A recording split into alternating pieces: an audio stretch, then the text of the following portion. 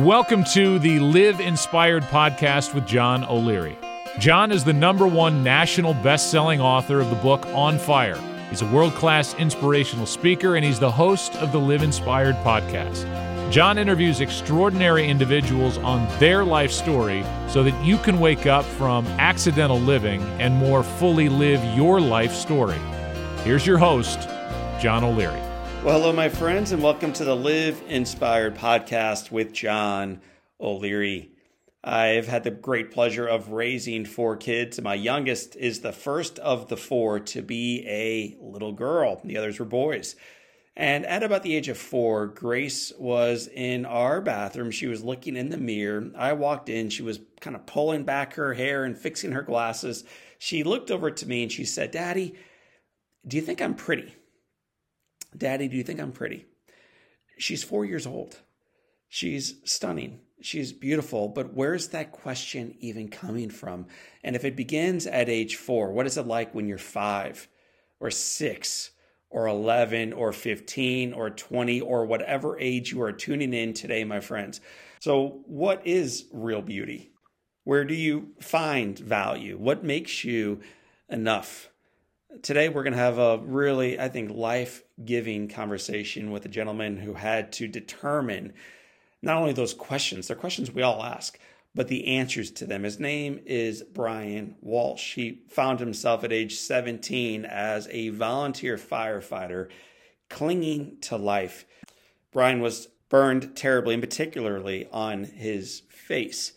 He's going to share some inspirational ideas about service, about selfless love, about understanding what real beauty is, about making sure you share that not only with the reflection in the mirror, that's where it starts, but also in a community that is longing for acceptance, longing to be embraced, longing to be loved. One of my favorite quotes that he shares in this is, "We have tremendous opportunity ahead to heal." This is true for a burn survivor, but I have a feeling it is true for each of us as we tune in to the Live Inspired podcast today. So my friends, I'd like you right now to buckle up, get ready for a wild ride as we get to bring on my newest friend and soon to be yours. His name is Brian Walsh. Brian, welcome to Live Inspired with John O'Leary. Well, John, it's certainly an honor to be with you, and I view it as an absolute privilege. Man, likewise. And I travel around the world meeting a whole lot of people who have stories that in some regards connect exactly with mine because of some of the challenges they've been through, some of the difficulties they face, some of the roadblocks ahead of them or the headwind they may face. But very seldom do I meet guys or ladies who have an almost identical story to mine. And brother, on this show, that's you. And so to have you on and to meet a guy who not only has been through something similar to what I've weathered, but to see a guy who's come through it in his own description, somehow even better because of it. It is an honor to have you on our Live Inspired podcast. So before we unpack this inflection point in your story, the one that you write about, I'm going to back the train way up, not to when you were a firefighter getting ready to do some life-saving work, but even before that. Talk about your childhood growing up. What was it like for little Brian Walsh? That's a great question. We grew up in a very middle-class, blue-collar neighborhood. We didn't have much money. We weren't dirt poor, but we certainly didn't have any extra money. So we were taught to work at a young age. My father, I had a very difficult relationship with him. I have 5 natural siblings. I always say 8. In 1959, my dad's brother and his wife were killed in an automobile accident. And my parents took 3 of those children, and they had 6 children. So they were there before I was born. So to me, they were like siblings as opposed to cousins. So I always like to say I'm the last of 8. Growing up, did you talk about what happened to their mom and dad as a family with any frequency? Never. It was never spoken about. Ever. And I think that was generational. When things happened, boy, I'll tell you, people didn't talk about them. And I think to the detriment of my father's outlook on things, he really became somewhat reclusive, whether you call it anxiety or depression, but something absolutely changed him. And from what I hear, now obviously I wasn't there around, but we actually talked to him through his bedroom door if we wanted to talk to him. He came home from work, there'd be 10 of us around the table. If they had to deal with a certain issue because somebody misbehaved or something. They dealt with it. But then my father went off to his room for the night, and if you had to talk to him, you knocked on the door, and that's how you talked to him. So it was a little different, but you're growing up like that. You don't think it's different. You just think that's the way it is. It is, right. What about your mother? Mother was a great woman, still alive, 88 years old, still golfing. I think she's going to outlive me. Yeah, she was a great support through our lives, and still is to this day. So you had all these siblings racing around this house. Was there one, whether it's an influence, a sibling, who powerfully changed your life as a kid, or was there a coach or a pastor, a rabbi, teacher, somebody who really stepped in and gave you an example of what a young boy could look like and the kind of things you could do? I wouldn't say there was one particular individual. I think there were many, especially when I volunteered getting into fire service in high school. I had a really good high school teacher who was a phenomenal man, Bill Thistle. My first fire chief was a guy named Jack Quinn. He was a great role model, a great man, headed up all the fire operations for Roman Haas Chemical Company around the world. So he was a very bright, analytical guy. He was really a great influence on me in the fire service. So since you brought up fire service, let's just get right after it. Why does a young man, a teenage boy, decide to become a volunteer firefighter? Why step into fire services?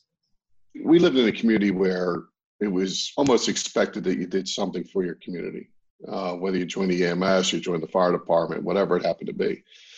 And I had some friends of mine who were in the fire service, and I talked to them about it. That's what I decided to do. And ironically, my mother was dead set against it. My father said, let him do what he wants to do. So as irony would have it, that's because they had to sign off on it because I was 16 years old entering the fire service. What was training like back then?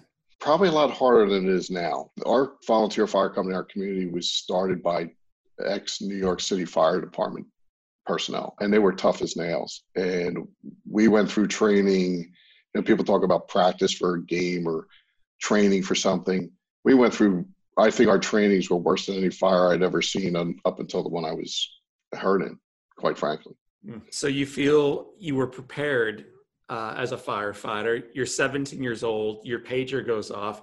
For those of us who are too young to know what a pager is, apparently young people, there used to be technology that would buzz you in case of emergency. And brother, you get a text, you get a page that says there's a fire. Talk about that process and where'd you go after you received that page? Yeah, so it was an interesting night. I was actually out with friends visiting their grandparents in South Philadelphia, which was, a good 45, 50 minutes from our house. On the way home, we stopped at Burger King of all places. God forbid that would have been my last meal. I had gotten home probably around 11:30, went to bed. About 1:20, the pager goes off and we're summoned to the firehouse. Rolled out of bed, down the stairs into my driveway, was using my mother's old Toyota Corolla, and drove to the firehouse. On the way to the firehouse, I could see the flames. The building was miles away, but you could see it was a working fire. We were the second company in. To tell you how intense that fire was, the first company that needed more help, I could see it from where we were. We got to the fire ground, and things happened so fast. I was on the back of the truck, and we dropped a line. It's what they terminology in the fire service. You drop a line at the hydrant to feed the water to the truck when it gets up to the building that's on fire. Finished that task, got back to the engine, and the fire captain said, "Hey, I need you to take this hose to Captain Hunter." When I got up to the door, Captain Hunter was there. He said, "Hey, I need to go over here. Please take this upstairs." And that's how I got into the building. And Brian, you're sharing this all firsthand as if you recall it like like something happened yesterday. Are these your memories, or is this now what has been pieced back for you? No, actually, I have great memory of it. Even on the third floor when we were up there, fire chief from another company had asked me to help another fireman check for extension of fire in an apartment building. Before we could even check for the extension, we just heard this loud noise, which essentially was the flashover. There was a rush of dense, heavy smoke and air and heat, and it forced me to the floor, and I ended up knowing I was burning, found the fire hose that I'd taken up there and just crawled. I knew, this is where training and education is so important. I knew if I followed that, it would get me out.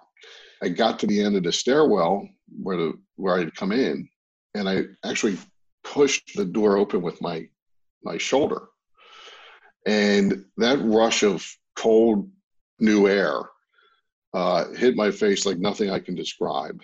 And I let out had to be a blood-curdling scream. 2 firemen heard me. Building was being evacuated. They went to go back in to get me, and they were told not to.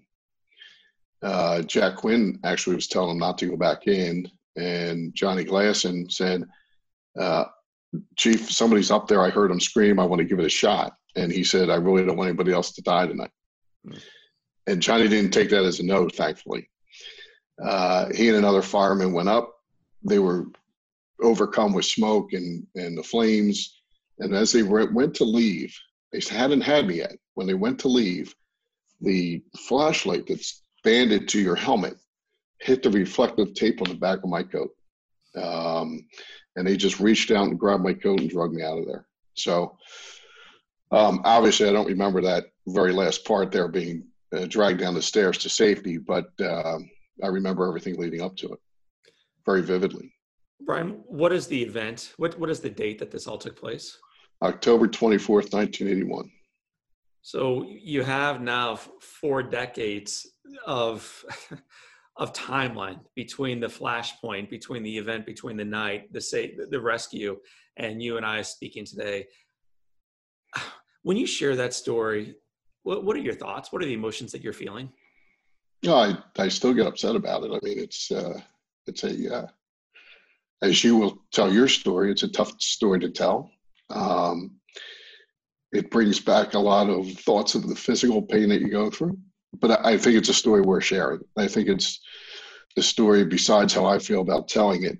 Quite frankly, I was not real good at telling it for a lot of years, but you get over it and things happen in your life and you figure out that it's worth telling. When you say, John, I wasn't really good at telling this for a number of years, what do you mean by that? I have a feeling you're not saying, John, I didn't know where to put the adjectives. You're not talking in that context. I'm assuming you mean I just wanted nothing to do with this story. Well, I think I was so consumed with healing that I didn't want to look back. That I didn't want to, every time I met somebody, go through the entire story and relive it and have it as an excuse or a crutch. That just didn't appeal to me much. So, at the end of the day, I think I was so busy because I didn't have my last surgery until 99. Was my last surgery from 1981. So there was a long process of getting to be this good looking again. We'll save your humor for the rest of the program. Don't waste it on the front side of it. We got to trudge forward together.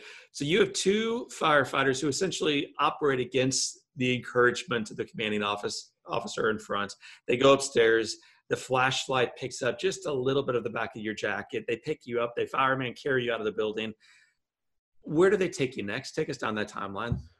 So you really are going to try and get me to cry on this thing, aren't you? Please. I get up in the ambulance is where I woke up. All this water was being poured on my face. This EMS guy was saying to me, Brian, is that you? Brian, is that you? And I said, Fred, of course it's me. Who do you think it is? I said, what are you doing? He says, so you were hurt. We're taking you to the hospital. I said, Fred, I'm not hurt. Let me get back out there. What are you doing? And obviously in shock. So he continues pouring this water on me, and I'm arguing with him to get me out of the ambulance. And he's saying, you're really hurt. You need to just relax and just go with the flow here. Quite frankly, when I got to the hospital, it was a local hospital, and I got there,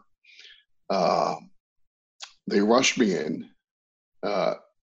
Obviously unrecognizable. At this point, my head was probably the size of, maybe half a basketball or something, because I was still burning and swelling, as you know. The doctor was intubating me, and I could hear this conversation going on. And they were on the phone with the St. Agnes Burn Center in Philadelphia. All of a sudden, this doctor appeared over me, and he said, Brian, I have to put a tube down your throat. And once I do that, you're not going to be able to speak for some time. But I need to do it to save your life. What am I going to say? Sure, go ahead. So they intubated me. And the next thing I heard was a phone call saying, The doctor answered and said the helicopter was on its way. Now, people that know me well know I hate heights. So I was not able to talk, but I was thrashing around. There was no way I was getting in this helicopter. As foolish as that sounds, that's how in shock I was, that I was focused on not getting in a helicopter because I was afraid of heights. God intervened again. They called back and said it was too foggy. They couldn't get the helicopter up there. So I got the Philadelphia police cornered off every exit of I-95 from Bristol Township to South Philadelphia. And I was there in about 18 minutes. Oh, man.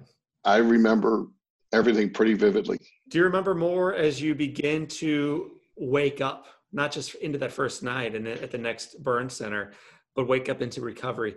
Is it more of the physical pain that you remember now, Brian, or is it more of the emotional uncertainty and angst around what had happened to you and what that could do to your future? It was all physical for me. You know, I was naive. I was 17 years old. I was a senior in high school. They're telling me about surgeries. I can't speak. I can't see. My eyelids were one was fully burned off. The other was partially burned off. So my eye muscles were clipped shut. So if I had to see, I had to look up, kind of down my nose, kind of look to even see any daylight. Mm. So for me, it was mostly the physical pain and I'm sure as you went through, and any burn patient I ever talked to says the same thing, that betadine brush is your number one ally and your number one enemy at the same time. Well, I never considered it an ally, but I'm glad you were able to put that on. It was a necessary evil, would be a better way to put it, right? That was two of the most painful hours a day, hour and a half a day I had. And it was worse than the burn, quite frankly. That was just my experience with it. Brian, I think it's anyone who had that experience shares that struggle with you. For those of us who are just listening to your voice and they're not staring at our faces right now, would you define and describe the degree of injuries that you endured in that fire? So it's very interesting. Although only 5% of my body was burned, which is the entirety of my face, obviously my ears, and the back of my neck. What was so bad were my inhalation burns, the burns inside my esophagus and lungs and respiratory system. You know, it's probably the worst. I don't think there's ever a good burn. So people say, oh, well, you know, people who burnt their arm, they can wear a shirt and they don't see it. Nobody sees it. You see it. You see the scar. You as a human being, as your own person, it's different than it was before. I don't care whether it's your face, your leg, your arm, whatever. So it was an interesting time, in my view, where I really thought, well, they're talking about these skin grafts. I'm gonna look like I did before. I just got to go through these surgeries.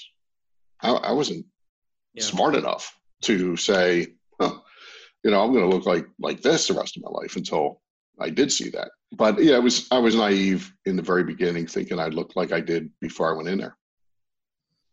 Let's talk about that. Physical beauty. And I'll back into the question by saying I met a woman in New Mexico who was blonde and gorgeous and stunning and confident.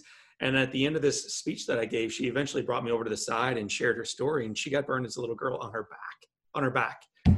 I can't see it. It doesn't affect her. She's fully mobile. It doesn't slow her at all. But here it is, 4 decades after she was burned at age 5.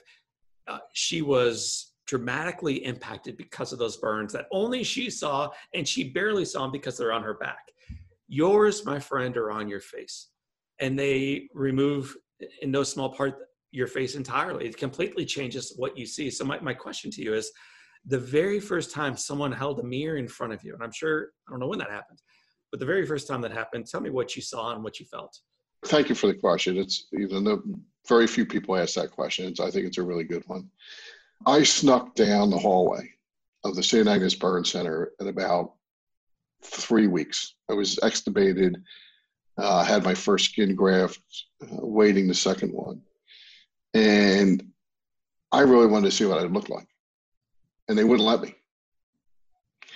So I stuck down the hallway at 10 o'clock at night. Just told them I had to go to the bathroom. So the nurse escorted with me, and she's out there waiting. Connie, great nurse. Her and this other guy in my life, they really were lifesavers in there. And she realized that I had been in there just a little too long.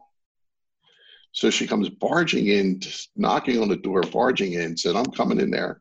I had lifted my bandages up where I could to see what I looked like. Quite frankly, I was devastated.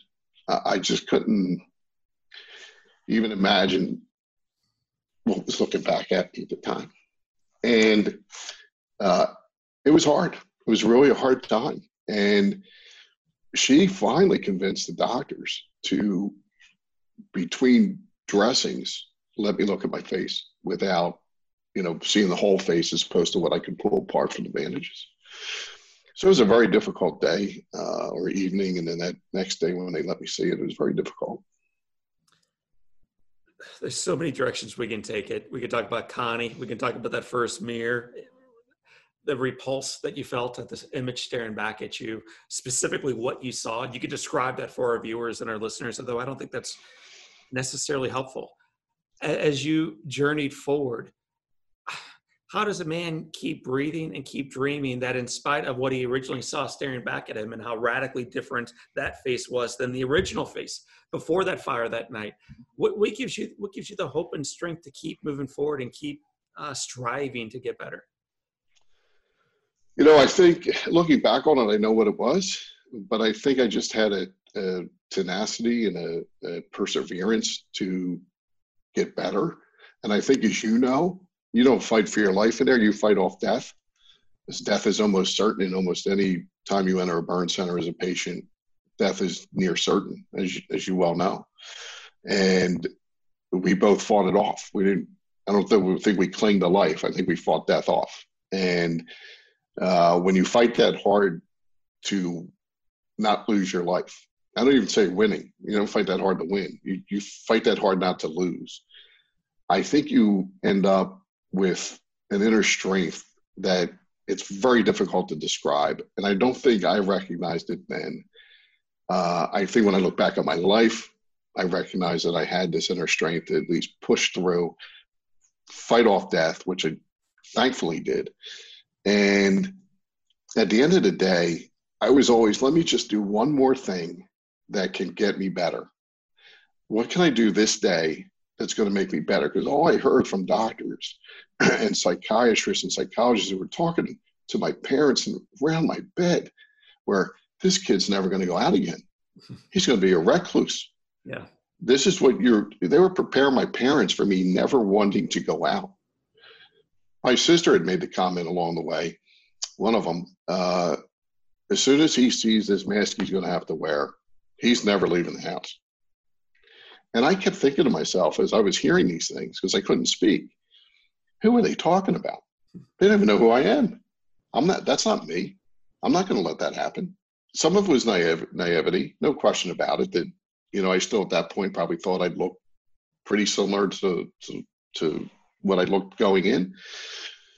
But I think we all have that inside us, and we just have to find it. And for me, it was just, if I could take that extra step, if I could get myself from the bed to the chair without help, if I could get down the hallway to the bathroom without help, if I could, just do that one more thing, if the physical therapy or the occupational therapist came in and I could just give it that little extra, I'd get a little better result.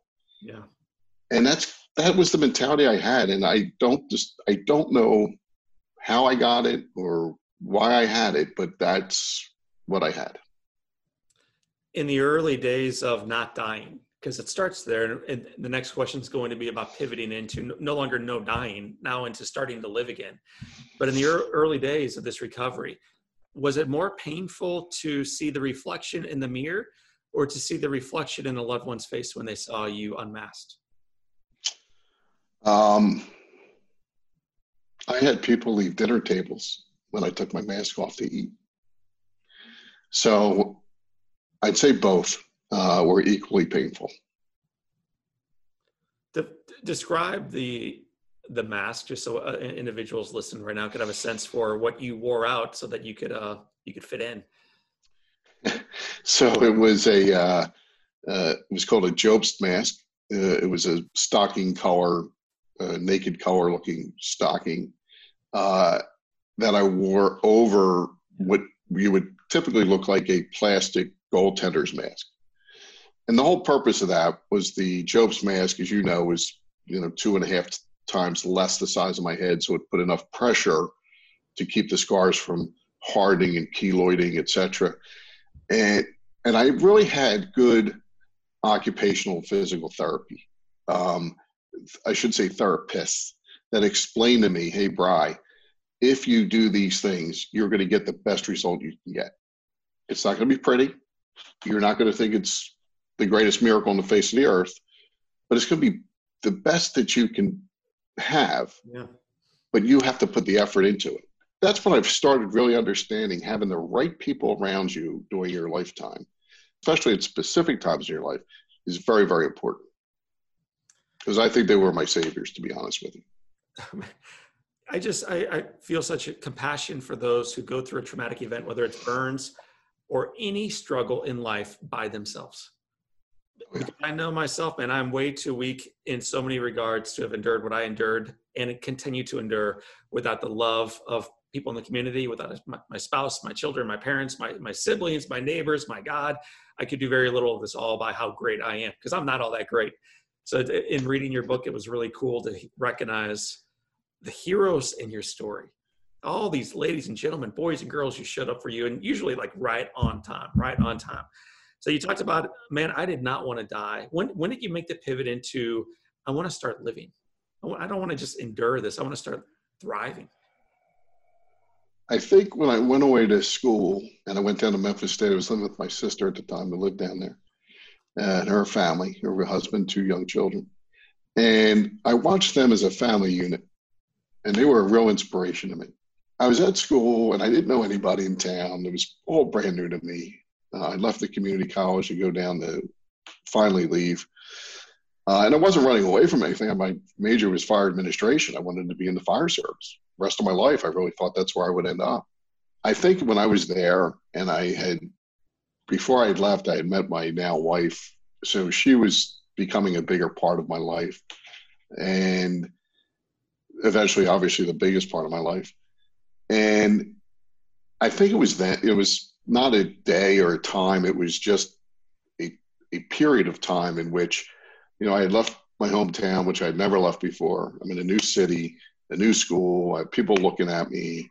I went into a 7-Eleven. They thought I was holding the place up, and they called the cops, and it was bizarre. But it was that time period where I really thought, man, these people can have great families, loving families, and I had a loving family. It wasn't, but it could be better. Yeah. Unbeknownst to me, at the time, I had found my wife, who had a boyfriend at the time, but I was able to win her over with my charm and wit. As I tell people today, it certainly wasn't my Robert Redford good looks. Well, it might be, man. And before I let you move on from that, if you're honest about it, anyone who's been disfigured physically in any regard at all struggles wondering if they are worthy and if they will ever find love. All of us. I think we all wonder about that. In particular, as young men and women, we wonder, will we ever be seen for who we wish we were, like beauty and perfect and enough for someone else, when we probably don't feel like it ourselves many times.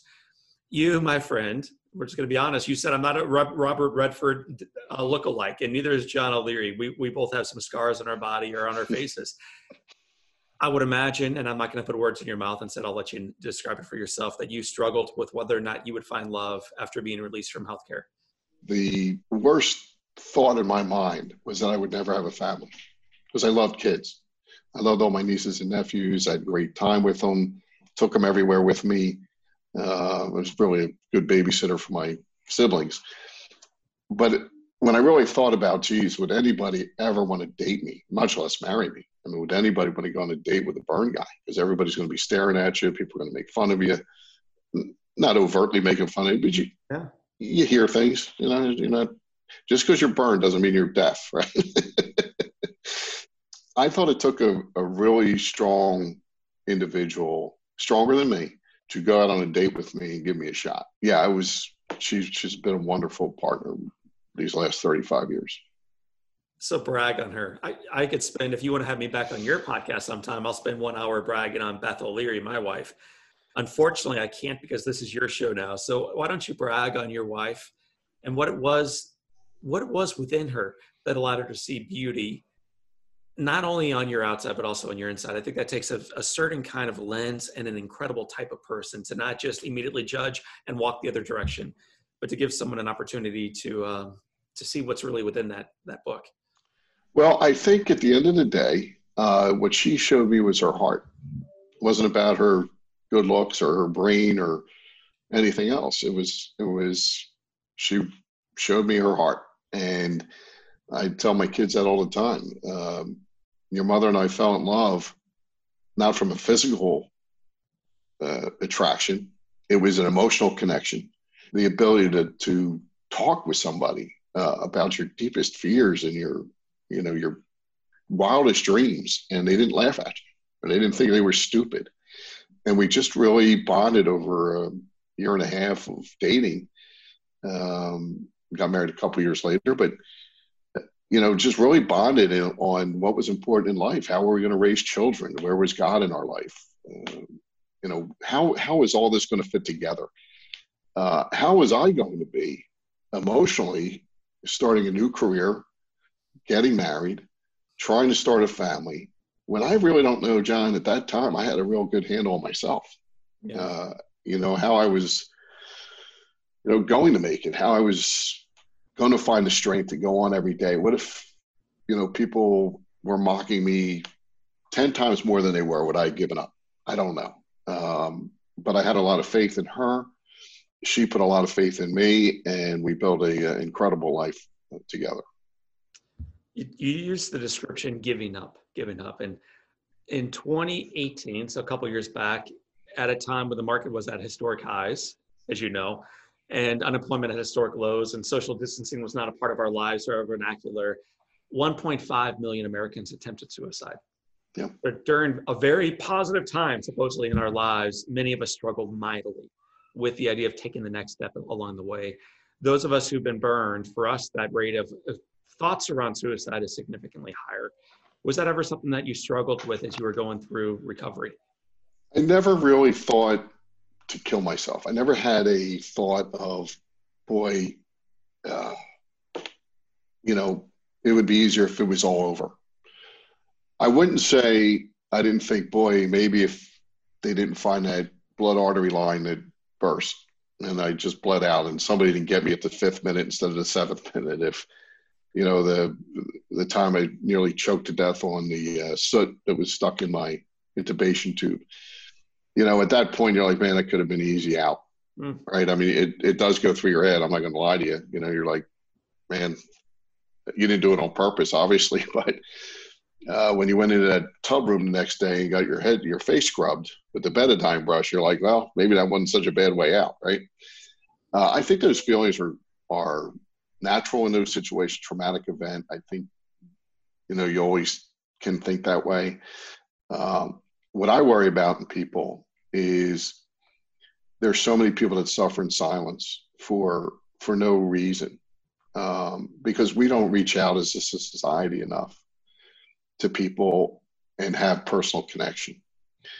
I have a term in my book. I use foxhole friends. And I told my kids, you're going to be lucky if you get to the end of your life and you're at the gates of heaven and you look back your entire life. I don't care if it's 80 years, 60 years, whatever it happens to be. And you had one friend who you could call at any hour, at any time. And they just showed up. They didn't ask you why. They didn't judge you. They just helped you. So you'll be very lucky if you have one person. Your job in life is to be that person to as many people as you can. And they have lived like that. They have great friends. They have a lot of friends, and they have just great spirit of generosity, and they would do anything for anybody. And if more people had that gratitude in their system, and they reached out to other people, because you don't know what the next person's going through. Yeah, I might look different. I might be all scarred up, but what mental torture is the person next to me going through that isn't visible? What scar isn't visible? And sometimes somebody just needs a wave and a hello, and just to feel better about themselves that day. Well, Brian, you mentioned foxhole friends. You mentioned that it's one way you try to live your life. It's one instruction you try to provide your kids. for me, one of the great concerns I had after checking the first box that finally a girl sees beauty where maybe others only saw scars and brokenness. The next great concern was, well, good, but what happens if and when we have kids, and how might they feel about their dad? So, Dad, Brian Walsh, Yeah. how anxious were you about the way your children might interact with you and the way their friends might see you?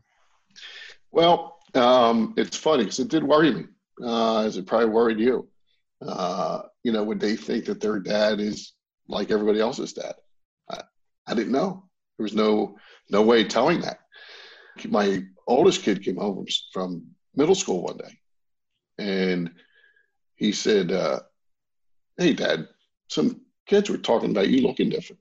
He was in fifth grade, and I said, "Yeah, I do." And he said, "I don't notice it." And I had to leave the table. I was crying. That's when I knew it really didn't matter. So for the other two, I didn't really pay much attention. But they had kids ask them. They had kids tease them through not as elementary school, but as you get into middle school, high school, it's a different world. Yeah. They had people that would say things to them or make a comment about the way I looked. But they took it all in stride. Brian, you were a firefighter as a young man while you were still in high school, and then you get to eventually choose what you want to do professionally. And I would imagine many of our listeners might be thinking that you chose a career where you were working the phones all the time or kind of hiding out in the shadows. But instead, you've ended up choosing a career where you are forced into face-to-face contact. You aren't in the shadow. You're in the brightest of the lights. Could you talk a little bit about the career you chose and why you selected it? Well, it was interesting. I had applied for a job as an intern with an insurance company. The first office I went to wouldn't hire me, and I didn't understand why. And I went to one of their other offices who I hadn't had a week later, and that guy hired me. And it was an interesting story because he was a volunteer fireman in Long Island, New York, and he was relocated to just outside Philadelphia, Trevose, Pennsylvania. He said, "Hey, look, I'm going to give you a shot. I'm going to hire you." And I said, "Well, I interviewed with your other office and I haven't heard back." And he said, "Yeah, they're not going to hire you. The guy doesn't think you should be out in a face-to-face job." And I said, "Really?" And he looked back at me and he said, "As a volunteer fireman, for 30 years he was a volunteer fireman. Knowing what you had to go through to sit here today, Right. I'll give you a shot anytime." And that started me on the career I'm still in today. Brian, I think we're all looking for motivation and we're looking to borrow it from people who can model it for us. And you certainly are exhibit A of that. When you look at the work you've done and you're one of the most successful guys in the industry. When you look at the success you've had, is it, it's either or, but you can say it's yes and John, but is it to prove to the one guy who hired you that he bet on the right horse? Or is it to prove to the guy who refused to give you an opportunity strictly because of the way your face looked that he was a fool? What really motivates you to get up there and do profoundly good work, in particular when you were younger in your business? I think neither. I think I needed to prove something to myself. I didn't need to prove somebody wrong. I didn't need to prove somebody right. I needed to prove that I could live my life. And I needed to do that to myself, for myself. In my heart, I had to know I had to do something. I still wanted to help people. I knew I could never be a active firefighter again. And I really wanted to make a difference in people's lives. And I found no other career. We're there to help people retire. We're here to help them if they have a premature death. Their family can have money and have dignity and keep their kids in the schools they're going to, in the house that they're in. God forbid, like you and I, they have a devastating disability. They have the funds there to maintain their lifestyle. Brian, 40 years ago, you looked into a mirror with a beautiful nurse outside waiting for you, and you wept at what you saw, and you were repulsed by what stared back at you. When you look in the mirror today, what do you see looking back at you? A proud grandfather, a really proud dad, a proud husband. And I look at all the people that work with me on a day-to-day basis, and I just feel tremendous gratitude toward all of them, all the people that gave me a shot, all the people that have helped me build my company, my business partner. I just have tremendous gratitude for everybody along the way. I just feel tremendous pride in what I've accomplished. And I'll tell you, and you probably go through the same thing.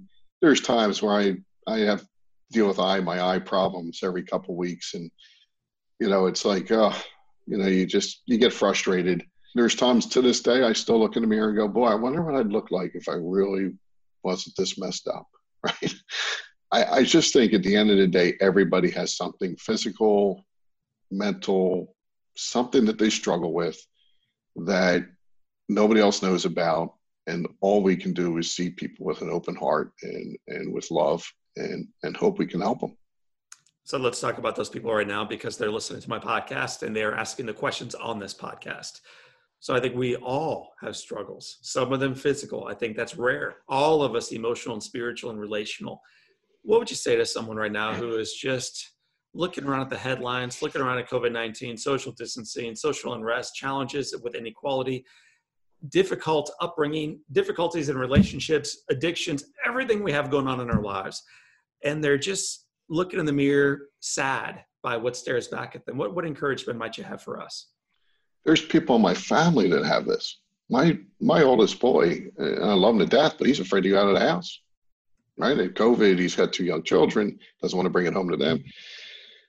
I think there's a lot of people out there like this right now. My view of this is we live in the greatest country in the face of the earth. We have tremendous opportunity ahead of us to heal with each other. We have a tremendous opportunity to not let this virus interrupt with our lives.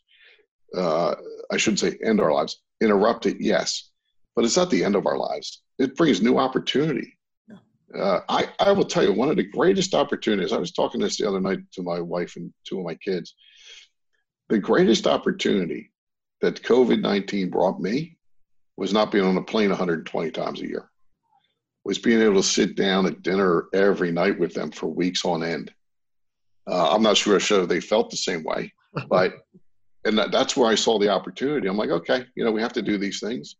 Nobody wanted to get it. So we quarantined, did what they told us to do, and I just found the opportunity in it. Brian, you wrote, this will be my final question before we pivot into the Live Inspired 7, but you wrote, 220 pages or so about your life story. Was there anything in there that you were like, man, this might be a little too much? And then you're like, oh, forget it. I'm going to put it in here because I think it's going to make someone else better because of this story, because of this intimacy. There were a few of them. When I finished this up, I had about 290 pages, and the publisher a lot of it was out of bounds for them. So unfortunately, a lot of it didn't make the cut. I would say the one story that I kept in there was about the mask. And my father had all these psychiatrists and everybody saying I was going to have to wear this mask and everything else. And I was sitting there going, okay, no problem, I'll do it. Remember, I was born October 24th, so this is probably November 15th, 20th, somewhere in there. And my mother comes into the room, and she says, crying her eyes out, oh, I can't believe you're going to have to wear this mask. This is so sad and devastating. And my father walked right in behind her and said, look, son, you got to look at the bright side of this. And I said, what is that, Dad? And he goes, you'll never, ever have to buy a Halloween mask again. The humor gets you through a lot. And we were luckily an Irish Catholic family with sick humor. And I think it really helped me out an awful lot. Thank you for sharing that. So, Brian, we're gonna move into the finish line together as we go through 7 questions. The first one is, Brian Walsh, what is the best book besides the one you wrote called Beyond the Mask? What's the best book you've ever read? I mean, I think it's easy to say, the gospel. I think that's an easy answer because we all get strength from those parables. I have so many, and I think all of them hit at different points in my life. I've really liked, when I was in the middle of my business, I liked the E-Myth. Recent years, The Happiness Advantage by Sean Accor. I don't know that I have one book. I just think I had books that I read at times in my life that were very impactful. Likewise. What's one positive characteristic, one trait that you possessed as a young man that you wish you exhibited as brilliantly today? Exuberance. How about that, man? I feel like you wear exuberance on your sleeve. No, I wish I was a little more exuberant than I am now. Brian, if your home caught fire and all living things, your children, your grandchild, the pets, everybody's out, and you have an opportunity to run in safely and grab one thing, what's the one thing you would return with? Ashtray of my grandfather, who I never met, shot a deer 3 months before he died in 1932. He died when my mother was 6 months old. And we have that family heirloom in there, which is a tall ashtray that used to sit behind a chair. And the deer feet from that deer are in there. And I have a picture of my grandfather and hanging that deer on a tree and cleaning it out. And those deer feet are on that ashtray. And it's probably the one thing I would go back in for. But given my history, I should probably not go back in. So a mutual friend, Michael Palgon, said, watch out, he's got sick humor. He'll catch you off guard a couple times. If you could sit on a bench, Brian, overlooking a beach and have a long conversation with anybody living or dead, who would you want to have a nice, long, intimate conversation with? Without a doubt, Abraham Lincoln. What do you ask Abraham Lincoln? Where did he get the strength to do what he did in so many different situations, from freeing the slaves to firing generals to making sure that war was won? I mean, it's just the decision-making process he went through in a very short period of time on so many different subjects is incredible to me. Right on. And it's important we recognize that when he was alive, he was one of the most unpopular presidents of all time. Absolutely. Things change sometimes as history begins to reveal itself. So Abraham Lincoln, what's the best advice that you've ever received? Best advice was probably my father, who told me never lose your sense of humor. You heeded his advice. What would you tell your 20-year-old self, man? This kid that 3 years earlier was burned terribly. What would you tell your 20-year-old self? Be a foxhole friend. You've done that.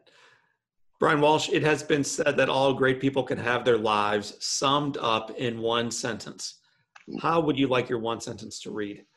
A man who loved, was generous in spirit, generous in deed, and loved his family very much. My friend, this man who was indeed very generous and loved his family very much is also the author of the book. It just came out. It's called Beyond the Mask.